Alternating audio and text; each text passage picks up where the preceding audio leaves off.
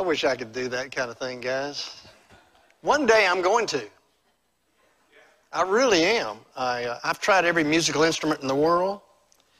I started out with a guitar. I gave up on that, so I had too many strings, so I went to a ukulele. That didn't work either. I tried a flute. I tried a mandolin. I really did try a mandolin.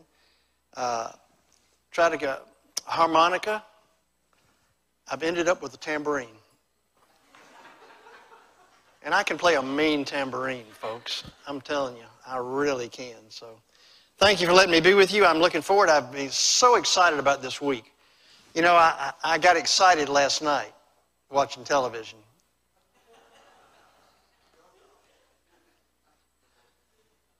Both games.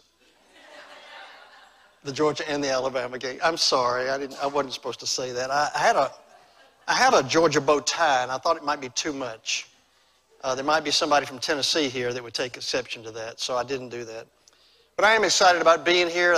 I've just been looking forward to it for a long, long time. Chris is a good brother, and I appreciate him inviting me. And so anyway, I hope you come. You know, what I consider this week to be is more important than any football game you'll ever watch on TV. Okay? I really do. And I'll say this, that if you were to think that if you come every night this week, your life would be changed for all eternity. Just say that it could happen. You'd never be the same again.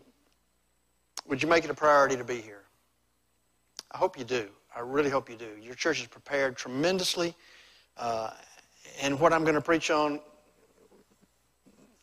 you need more than one. It'll get to a point. So anyway, we'll get started. I'm glad Chris said about lunch, because my 9-minute sermon is going to turn into about a 20-minute sermon. And you don't have to go anyplace for lunch. Amen? Amen? Listen, folks, you got to respond to me, or we will be here all day, okay? I preached in a black church not long ago. It went 3 hours. They kept me going, so some of you won't say a word now. If you have your Bibles, if you'll turn with me, please, to the book of Jeremiah. And you're thinking, why did he have to pick that one? That's a hard one to find. It's on page 689. Some of you caught that, some of you didn't. Jeremiah 17, beginning with verse 5. If you're able, if you'll stand with me, please, as we read the Word of God. Should I give you another minute or two? Did you find that one? You know the reason they have a table of contents in the front? It's for Jeremiah people. Jeremiah 17, beginning with verse 5. This is what the Lord says. Before I do that, excuse me. I want you to really think about this, because there's a contrast. There are 4 verses, a contrast, and then another 4 verses. You look at the contrast. This is what the Lord says. Cursed is the one who trusts in man, who draws strength from mere flesh, whose heart turns away from the Lord. That person will be like a bush in the wastelands. They will not see prosperity when it comes. They will dwell in the parched places of the desert, in a salt land where no one lives. But blessed is the one who trusts in the Lord, whose confidence is in Him. He will be like a tree planted by the water that sends out its roots by the stream. It does not fear when heat comes. Its leaves are always green. It has no worries in a year of drought, and never fails to bear fruit. The grass withers and the flowers fade, but the word of our God stands forever. Thanks be to God. Thank you. Be seated, please. Jeremiah was a prophet in a very perilous time. His small country of Judah had virtually been destroyed. And Jeremiah spent his entire ministry trying to get God's people to go in a certain direction. They were hard-headed. They didn't want to do that. Jeremiah said, go this way. And they said, thank you, but we want to go this way. Jeremiah said, this way. They said, this way. I call Jeremiah the frustrated prophet. It reminds me of some Methodist preachers I know. Frustrated because the people wouldn't obey what God wanted to do. But Jeremiah started complaining. Now, you folks probably have never complained. Jeremiah complained. Let me jump back to chapter 12 The first verse alone. You're always righteous, O Lord, when I bring a case before you. Yet I would speak with you about your justice. Why does the way of the wicked prosper? Why do all the faithless live at ease? It reminds me of a lot of things right there. It reminds me when I'm speaking to my children when they were young. They're both grown now and have grandchildren. But when they were young, you know, I'd say, Lord, why? Why? Why is this happening to me? I don't deserve this. Why me?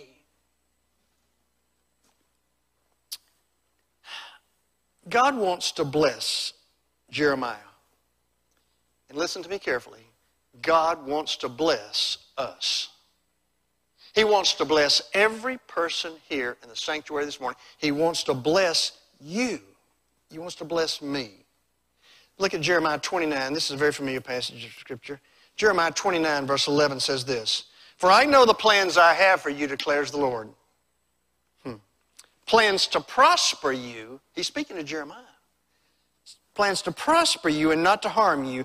Plans to give you hope in a future. My church that I pastor now, I'm an evangelist full-time and a pastor full-time. I don't know how you do that both full-time, but I am. But they have a tagline under the name of the church, New Prospect Church, something to hope for. Something to hope for. A lot of people, maybe some of you have lost hope. Maybe some of you are asking the question, why me? Why is this happening to my family? Why is this happening to my kids? Why is it happening to my grandkids? Why me, we say. Why me? Why am I not blessed? You see, basically, as Christians, we can either win or we can lose. There's no middle ground. God wants us to be winners. The legendary coach Bear Bryant, who turned over in his grave last night, Bear Bryant said this, winning isn't everything, but it beats anything that comes in second. You either win in the Christian life or you lose in the Christian life. I want to be a winner. God wants me to be a winner. God wants you to be a winner. And we can be. We really can be. But so often, I talk to people that say, why is this happening? I just don't feel blessed of God. And some people are not blessed of God. And the question I have is, why? Why are we not blessed? Two reasons. Number one, so often we just miss the blessings of God. They're coming all the time. I believe God's trying to bless me. He's trying to bless you every day. Every minute of every day, He wants to bless you. But for some reason, they just got to go, shoom. We never see them. We miss them. We totally, completely miss them. Every church I ever preach in has a lot of things that are the same.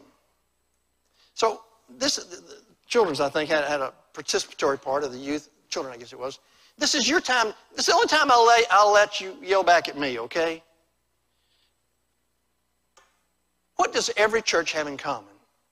Yell out something. What? People. Some of the churches I preach in don't have many. Preached in a church one time, they flew me all the way to Pennsylvania for 6 people. What? A steeple? No. My church doesn't have a steeple. Sorry. What else? A pulpit.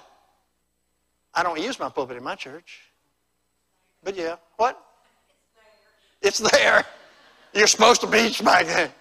I had one guy tell me one time, an older preacher said, stay behind the sacred desk. I felt guilty the whole week when I wasn't behind the sacred desk, but I won't be there this week. What else? One more. What? An altar. No. Believe it or not, no. I preach in some gymnasiums and stuff. I'm sorry? The cross. It ought to have the cross. One year at General Conference, I'll never forget this. They met in an auditorium, and they were having a worship service. There were 2,000 people there. And a lady stands up in the back and screams, "Where's the cross?" The next service, there was a cross. But here's something you won't guess. You really won't. It's a thermostat. And I've decided, Chris, that the major problem in all churches is not theological, it's the thermostat. You have more people complain, whether it's too hot or too cold, all in the same service, by the way. I decided you ought to put dummy thermostats on every pew so people can adjust it to their comfort level. Are you with me?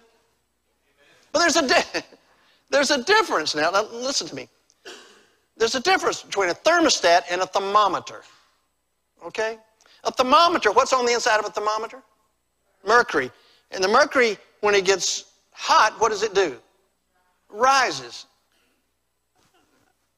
I'm a PE major. It goes up, okay?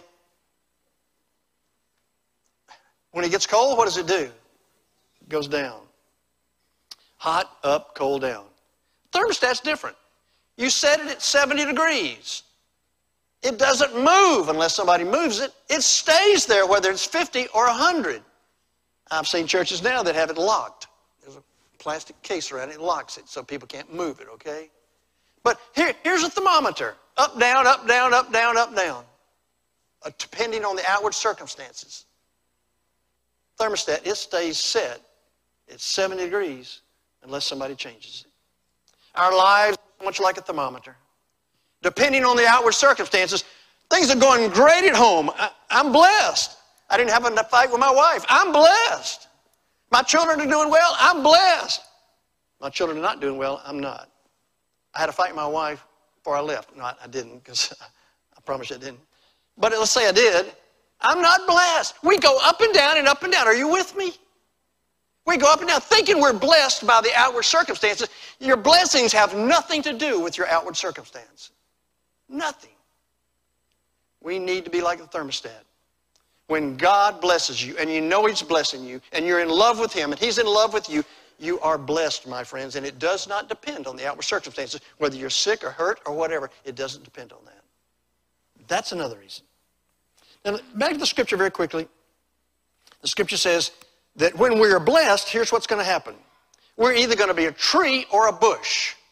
A tree or a bush. That's what will happen.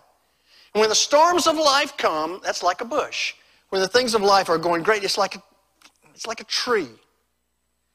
I was preaching in Arizona one time. West Texas. I was preaching in West Texas one time. I'd never preached in Texas before, especially West Texas. And West Texas, you can drive down the interstate and they're straight. There's no curves. Are you with me? You could drive 90 miles an hour. I mean, you could watch your dog leave for 3 days. I mean, it just goes forever.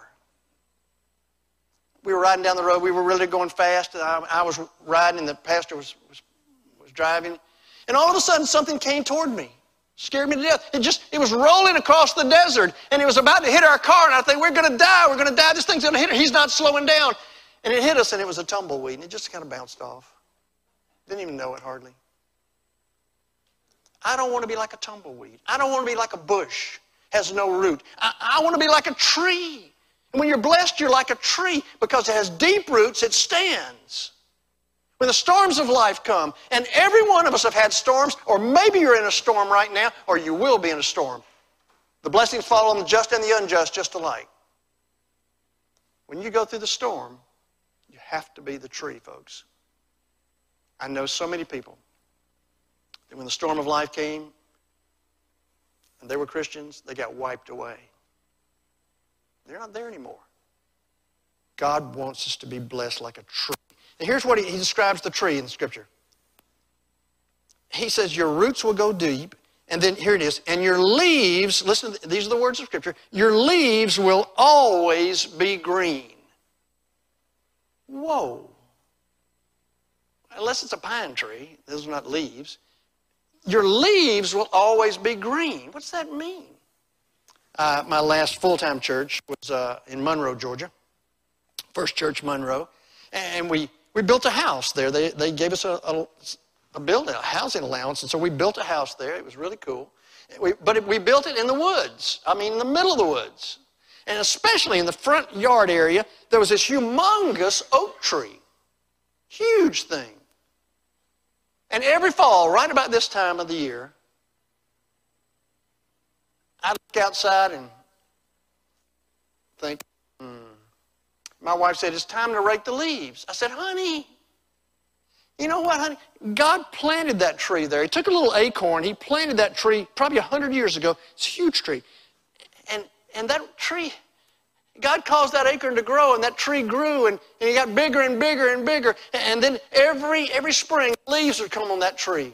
Every summer, they'd be beautiful. Every fall, they'd turn colors. And every winter, the leaves would fall to the ground, and that's where God wants them to be, right where He put them. She never bought that. But what I'm saying is, your leaves are not always green. What's God saying?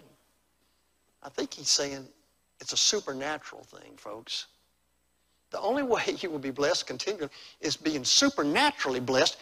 The things around you won't bless you. It's a supernatural thing. Your leaves will always be green. And then he goes on to say, the tree will always, never fail to bear fruit. Never fail to bear fruit. When you're blessed, you'll never fail to bear fruit. He's not talking about the gifts of the Spirit, but I think he's talking about the fruit of the Spirit. That's the fruit. You know, the love, the joy, the peace, the patience, and basically the last one, self-control. When you're blessed of God, you'll always have those. That's what it takes.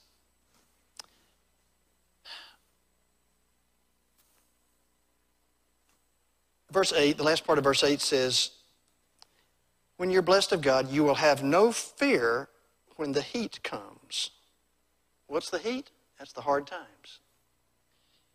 You'll have no fear when the heat comes. And then it says you'll have no worries in years of drought. Here's a question, rhetorical. Please don't answer out loud. Are you in heat and drought right now? Are you in fearful right now? Are you worrying right now? Here's another question. Is it a sin to worry? That's what it says. If you're trusting in Him, He's blessing you. You have no need, so that's...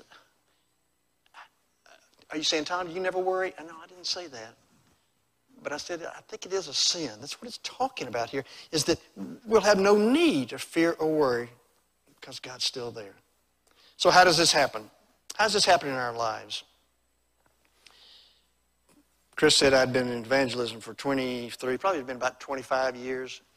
He didn't tell you how long I was a pastor before that because he didn't want you to know how old I am. A long time ago. I pastored for 23 years. I've been pastoring. I've been in evangelism for like 25 years. But when I was there, the first year, Billy Graham decided to have a conference in Louisville, Kentucky. It was called NACE. NACE stood for North American Conference for Itinerant Evangelists. That's itinerant, not idiot. Itinerant. You know what itinerant means?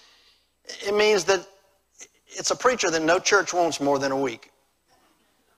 You move, you keep moving, you go, go, go. And it was just a conference for itinerant evangelists, for full-time evangelists. So my wife and I went. We met another couple there from Kentucky. We've been friends ever since. It was the most marvelous conference I've ever been to in my entire life. Never been anything like it since. They brought in the best preachers, and Billy Graham spoke one night, Chuck Colson spoke one night, Adrian Rogers spoke one night. Just great. Dennis Kinlaw spoke one night. Great preachers. They gave us a different book every day. When Billy Graham did something, it was first class.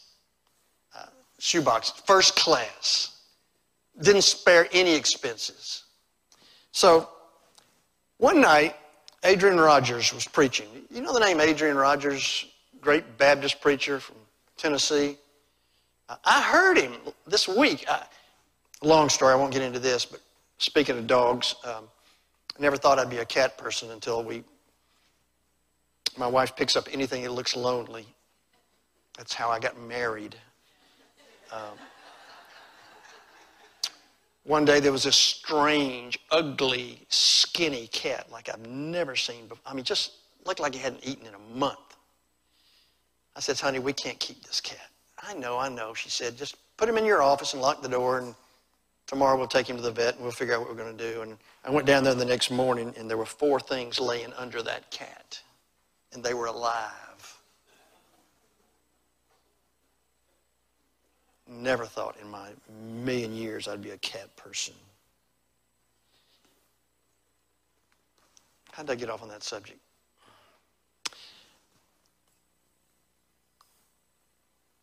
But Adrian was preaching, and he was saying that, telling a story about a preacher by the name of Joseph Zong. Joseph was the Billy Graham of the Methodist Church in Romania. This was about 2 years ago, or 2 years after the Iron Curtain had fallen. Communism was gone.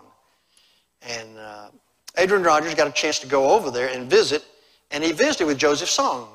Now Joseph, you got to realize, when communism came in, they killed most of the pastors. They were afraid to kill him because he was so well known. They would be a martyr.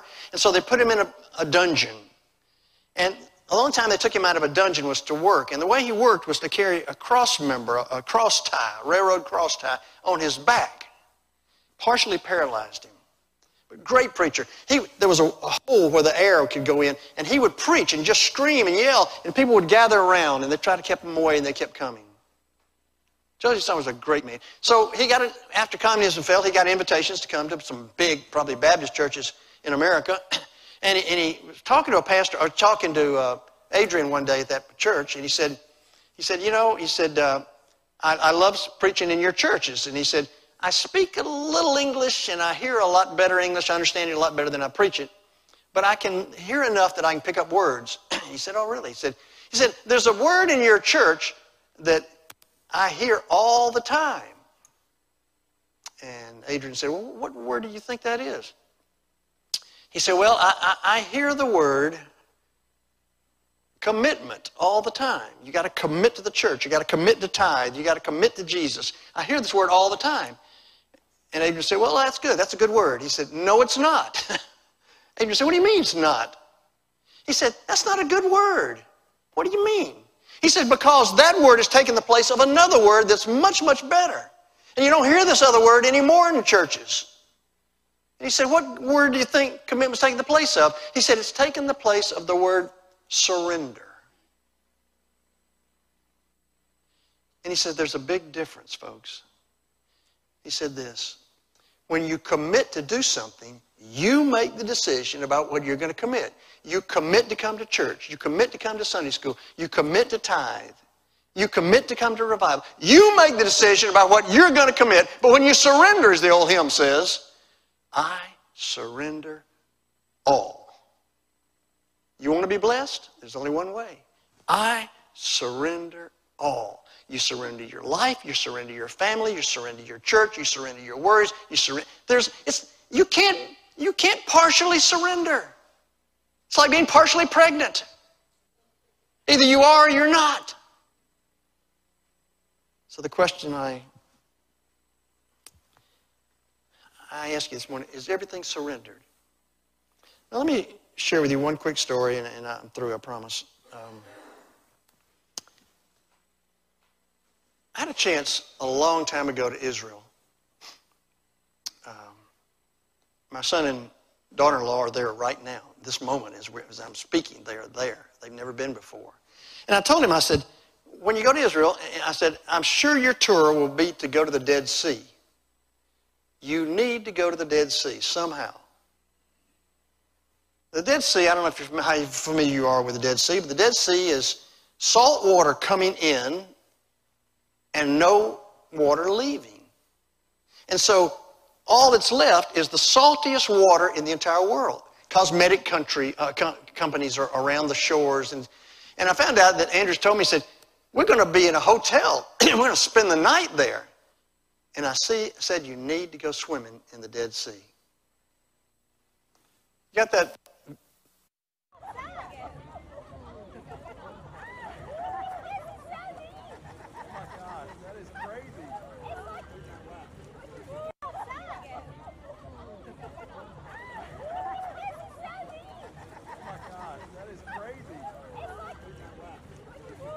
Flip it off.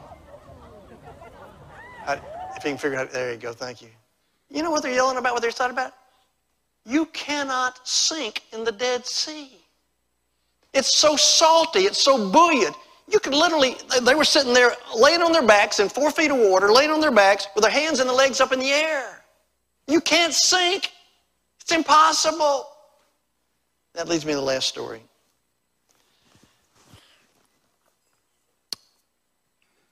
There's a story about a man who was in a boat on the Dead Sea.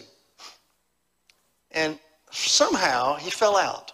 He was by himself, fell out, and started screaming, I can't swim, I can't swim. And he started slashing and hitting the water and help, help, help, I'm drowning, somebody help me. I can't swim, please help me, help. And he realized nobody was there to help him.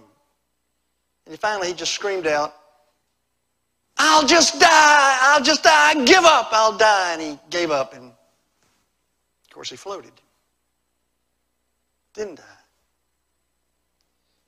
You can't do enough to be blessed. But when you surrender, when you give up the fear, you give up the worry, you give up the anxiety. When you give up and let Jesus do it for you, handle it for you, that's when you get blessed. Let's bow our heads together, please. Lord God, we